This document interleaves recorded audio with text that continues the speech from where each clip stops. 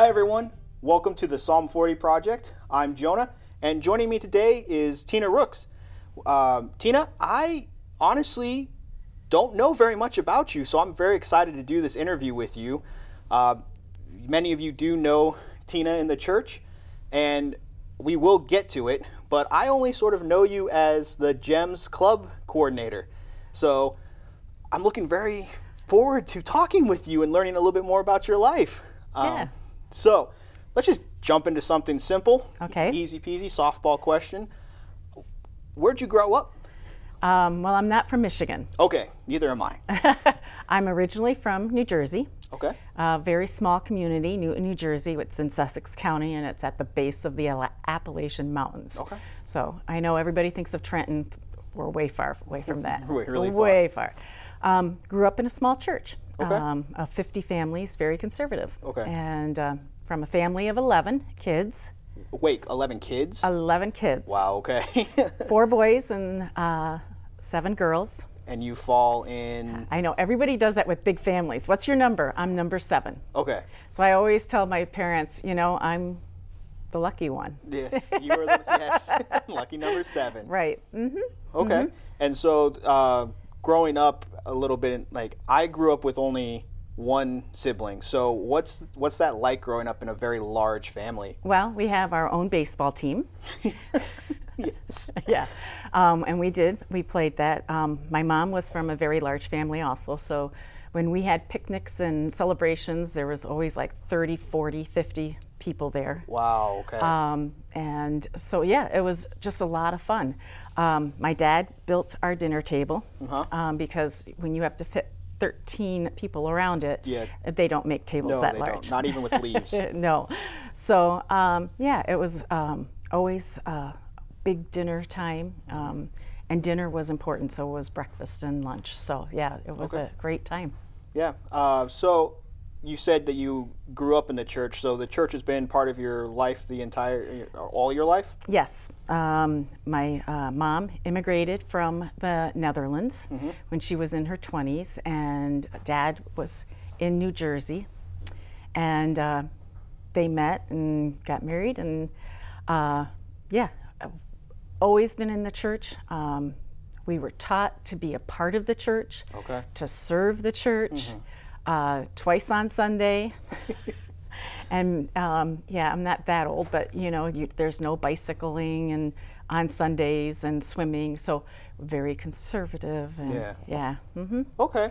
I can see a little bit of how that lifestyle has been instilled in you up until this point, because I do see you at church twice on Sunday. Yes, you do. Some of you might see Tina and Dean in the balcony on the Sunday morning. Yes. And then about halfway up on the right side Sunday evenings. It seems like we have this pattern, but then at least everybody knows when we're absent, hey, where are they? Yeah.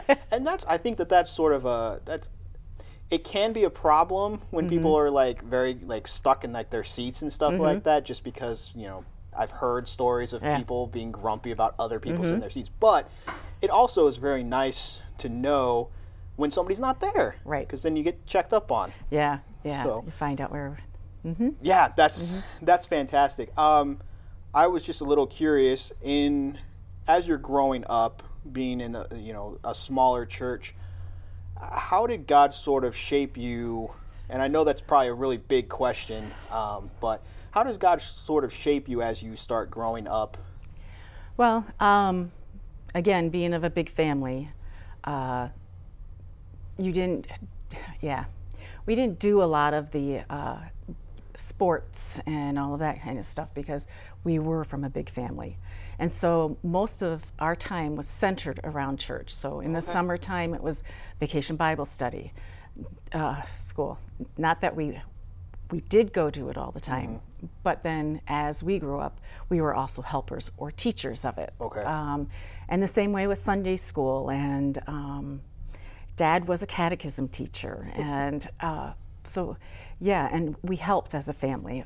We were always working because, when you have that many people, unless you're self-made millionaire, you know, we all had to pitch in to make the family work. So, yeah, and it was fun. We church picnics were just a riot. Mom and Dad, you know, when they would bring food in the crock pot, everybody wanted to, you know, help out. But yeah, they never told the people what they were truly eating. It could have been squirrel or a rabbit, but yeah. That's awesome. Yeah. And so this was just sort of your experience for, you know, until you graduated high school, and then... Correct. How I made profession of faith, or got to that point in my life, we were around the dinner table, and I'm sure we were having conversations that Dad was just like, okay, either we were bickering or we were laughing and joking too loud. And Dad finally pulled us all together and said, okay, guys, you know, I hear what you're saying, but how many of you guys know what the first question of the catechism is? Oh, okay. And, you know, I'm 16 now, getting to the point of thinking that, I should be making profession of faith. And here I couldn't do it off. And, you know, what does, here it is again, you know, what is your only comfort in life and in death? And he is my faithful Savior, Jesus Christ. And then when you said it, it's like, okay, is he? You know, and so that's when I went to our minister, and again, it's a small church and they always have different classes. Well, I must have missed the class, but when we made profession of faith, we had to memorize the whole catechism. Oh, yeah. Question and answer. Okay. Because when you were in front of the elders, there was 3 or 4 there, and they could ask any of the questions. This sounds like my oral comps when I graduated from seminary. Okay, so here you are. You go through all these classes with the minister first, and then you have to recite off your answer to the question that they give you. And so, I was baptized on Mother's Day. I made profession of faith on Mother's Day. I didn't even realize it. And then graduated from high school and came out to Michigan to go to Calvin College. Sort of just kind of moving us along, moving through college. When did you meet Dean? How did you guys decide that you were going to stay here, coming to LaGrave? Sort of just run us through that timeline. Okay. I came to Calvin. Dean's a little older than me, so he had already graduated and was out east now in New Hampshire, taking on his thing. He grew up here.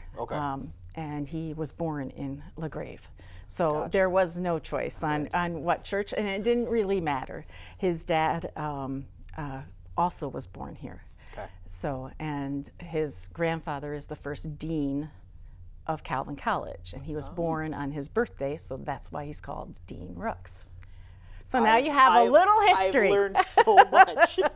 But I was at Calvin, and then he was coming back, and at the time, you know, one of the things Mom and Dad instilled in us was, okay, you're going to college, you find a church, and you transfer your membership, everything. So you had to watch your spiritual life and make sure that you were going to church. And I landed at Plymouth. CRC with Reverend Van Dyke. And there's a youth group there, and Dean had just come back this way, and his sister said, you know, you need to go to this youth group. And the first event was a swim thing at, I can't remember their names right now, part of Blodgett. And he saw me in the pool, and he was with somebody else, and that's how we met. He looked me up at the next youth meeting, came up behind me, and Dean's shy. So I don't see that, but I know. He feels comfortable in LaGrave. Maybe that's what it is. Yeah, but he came up behind me, and my girlfriend had somehow set it up so that he could get even close to me, because I was trying to keep away. But anyway, and came up behind me and said, "Ma, you're the best dressed girl here." And I'm like, oh, what a line. we need to skedaddle real fast. But, the thing is, he still was in his jeans. I'm from a conservative church. You don't go to church in jeans. You go to church in a suit and tie. So those were some of the reasons, you kind of, but, we came together and, here we are at LaGrave. Got married here, had our children here, baptized here with Reverend Eppinga. So, wow. Yeah, I've been here now for 39 years. Okay, that's amazing. Yep. It's, for myself, it's hard for me to imagine being in one place that long, just because I've moved so much. I'm only 29, and I haven't stayed in one place for more than like 7 years. So it's really, I think it's just fascinating to hear about how people are able to stay in one place for that long.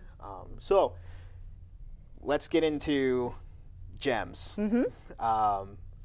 How did you start out there, and also just go ahead and tell everybody how long you've been a part of GEMS. Well, GEMS came about when Bob came here. Okay. And Bob's the one that the girls group wasn't really existent, really. They had the Boy Scouts, and then later on they did Cub Scouts. But so the GEMS Calvinettes at the time was chosen to do, and that was in '87. Okay. I didn't start in '87 yet because I had both Tina Marie and Dan, and they were still young, and I just figured when Tina Marie was in second grade, that's when I would start and volunteer, because we live about 23 miles away. So if you're going to come down here and do something, then you might as well. And second grade is when she would start? When she would start. Okay. And now it's first grade for GEMS, but at that time it was second grade. So, and so that's when I volunteered. I had been involved in so many other programs, of course, before that. I was on choir when I started. There was the Friendship Club. There was the Thanksgiving dinners, the Thanksgiving baskets. Art committee, just you do it all. You just get involved, and that's how you were raised. And that's how I was raised. But that's how you find out about the people too. Yes. And how you care about them and how you love them, and and that's what church is all about. You know, and so I volunteered, and I was a counselor for GEMS. In the first season was 89-90, and I've been now a GEMS club coordinator for about 20 years, 21, so it's been a total of 29 seasons. Okay. So that I've been involved in GEMS, and I just love it. Yeah. I just love it. I'm still 39, so those years are catching up, as everybody says, but that's what happens. The girls keep you young, and it's just so much fun. I don't know, I know about GEMS, but obviously I'm a boy and I don't get to participate. Can you just tell us some of the things that makes GEMS, why you love GEMS so much? Okay. Well, GEMS is a way, again, like church, that you become a family. It's like a small family inside the very big family. And the girls, whether they come from our neighborhoods or they come with our girls they have so much to share, and they're so full of life and so giggly, and it is. So a GEMS evening, you would come, and then I open the meetings with, what does the Lord require of you? And then they go right back, because that is our verse, to act justly, to love mercy, and to walk humbly with our God. And that is what GEMS is based on. And it sort of sets the tone. It sets the tone for girls to learn about their Heavenly Father, and that Jesus is their Savior. And it's not school. This is a club. Yeah. And we come together, we sing together, we pray together, laugh together, cry together. We do overnighters. Yes, the girls have Bible study, and they do crafts. I've seen a lot of the crafts. And I'm sure the custodians have seen sparkles all over, and they just love us for it. You touch so many lives, and now even those little girls that I started with are now moms. Yeah. And I get to see their little girls, and they're coming now. and you can look at them and you say, oh yeah, we know about you. And then we were over at the SDA church for when this section was being built, and loved to play sardines and overnighters, because we had overnighters here at church. Okay. Girls would all stay here and we'd play sardines, or Judy always had this thing about on Halloween to set up this thing in the kitchen, and the girls would have to put their hands in. Oh yeah. And it was really spaghetti, but she would say it's worms. When the you whole, start playing with their mind. Oh yeah, goes. and the grapes were the eyes, and they're just laughing and giggling, and it's just fun because they can see that yes, our faith is serious, but as I found with God giving me Dean, he has a sense of humor. And he does have a sense of humor, and he loves to play with his little girls and wants them to know him. Yeah, and that's, I think, I really love that you come from a large family and then have helped create a family, not only for yourself, right, but for all the girls in all the seasons, whether they're the GEMS participants or your counselors, because I know that you have a pretty good relationship with your counselors as well. It just, and that's, I've heard this over and over again, and that's one of the reasons why we do Psalm 40 is that people feel disconnected from the church. Well, get involved. Yeah, that's true. And they do. And I need counselors now. Yes. So they can get involved. We'll take them in. Small pitch. Yeah, small pitch. But it is not just the girls that come, it is also the counselors. And as the GEMS, even when we go to conferences, it's a sisterhood across the world. And once a month, and not all the churches do it, but once a month, I have a meeting with just the counselors, and I make dinner for them. They come down, we have dinner, because that's what Jesus did. He said, I want to come to you and I want to have dinner with you. So it's let's have dinner and let Jesus come to our table. And then we discuss GEMS and we plan GEMS, and we also pray with each other and we share with each other what is going on in our lives. A lot of people don't realize the year that my parents died in 2016, in the very beginning, the end of that year was the starting of a full year of every counselor losing either a sibling or a parent. Yeah. And so it was a whole year, and we were there to be able to lift each other up and be, and we are sisters. We can bicker, we can fight, and we can tease each other, and we do secret pen pals, and this program wouldn't happen without these counselors. Oh, of course, yeah. I mean, they are so supportive, and all the counselors, probably in the years, if I added up everybody's years, we're close to 250 years of experience in this church, because the church is so supportive. Yeah. I mean, to let us have a GEM Sunday where we can come in and we can sing and we can praise and worship with them. Yeah. And we're just, it's just fun. It's just fun. This church is amazing. I don't know if you guys can see it, but I can tell by just talking to you how passionate, how much you do love this group here at this church. And it's just a beautiful thing. Yeah. So Tina, I'm sure this won't be the last time we talk to you on the Psalm 40 project. No. There are definitely other areas we can talk about down the road. But is there anything else that we may not have touched on when it comes to GEMS, or maybe something you wanted to share about your own life that maybe I didn't ask the right question for? Oh, there's so much to tell, of course. And like I said, this probably won't be the last time, because there are other areas and conversations we want to have with people that I think that you would definitely be a part of as well. Yeah, so. And the thing is, when you say, how did your faith come? And we started in church, but you know what? Our faith grows throughout our years. This is true. With marriage, with kids, with just your work that you do, God shows himself in so many ways and says, just stick with me, okay? Yeah. And when we kind of, go off, then he's like, come on back, So Yeah, and that's what we want to show the girls too. Yeah. We all make mistakes, and we all sometimes just don't, do what we're supposed to do at the time. But God always has a way of saying, okay, come back into my fold, with our kids too. It's just like, and these lessons help mold us to be a better Christian. It's true. Yep.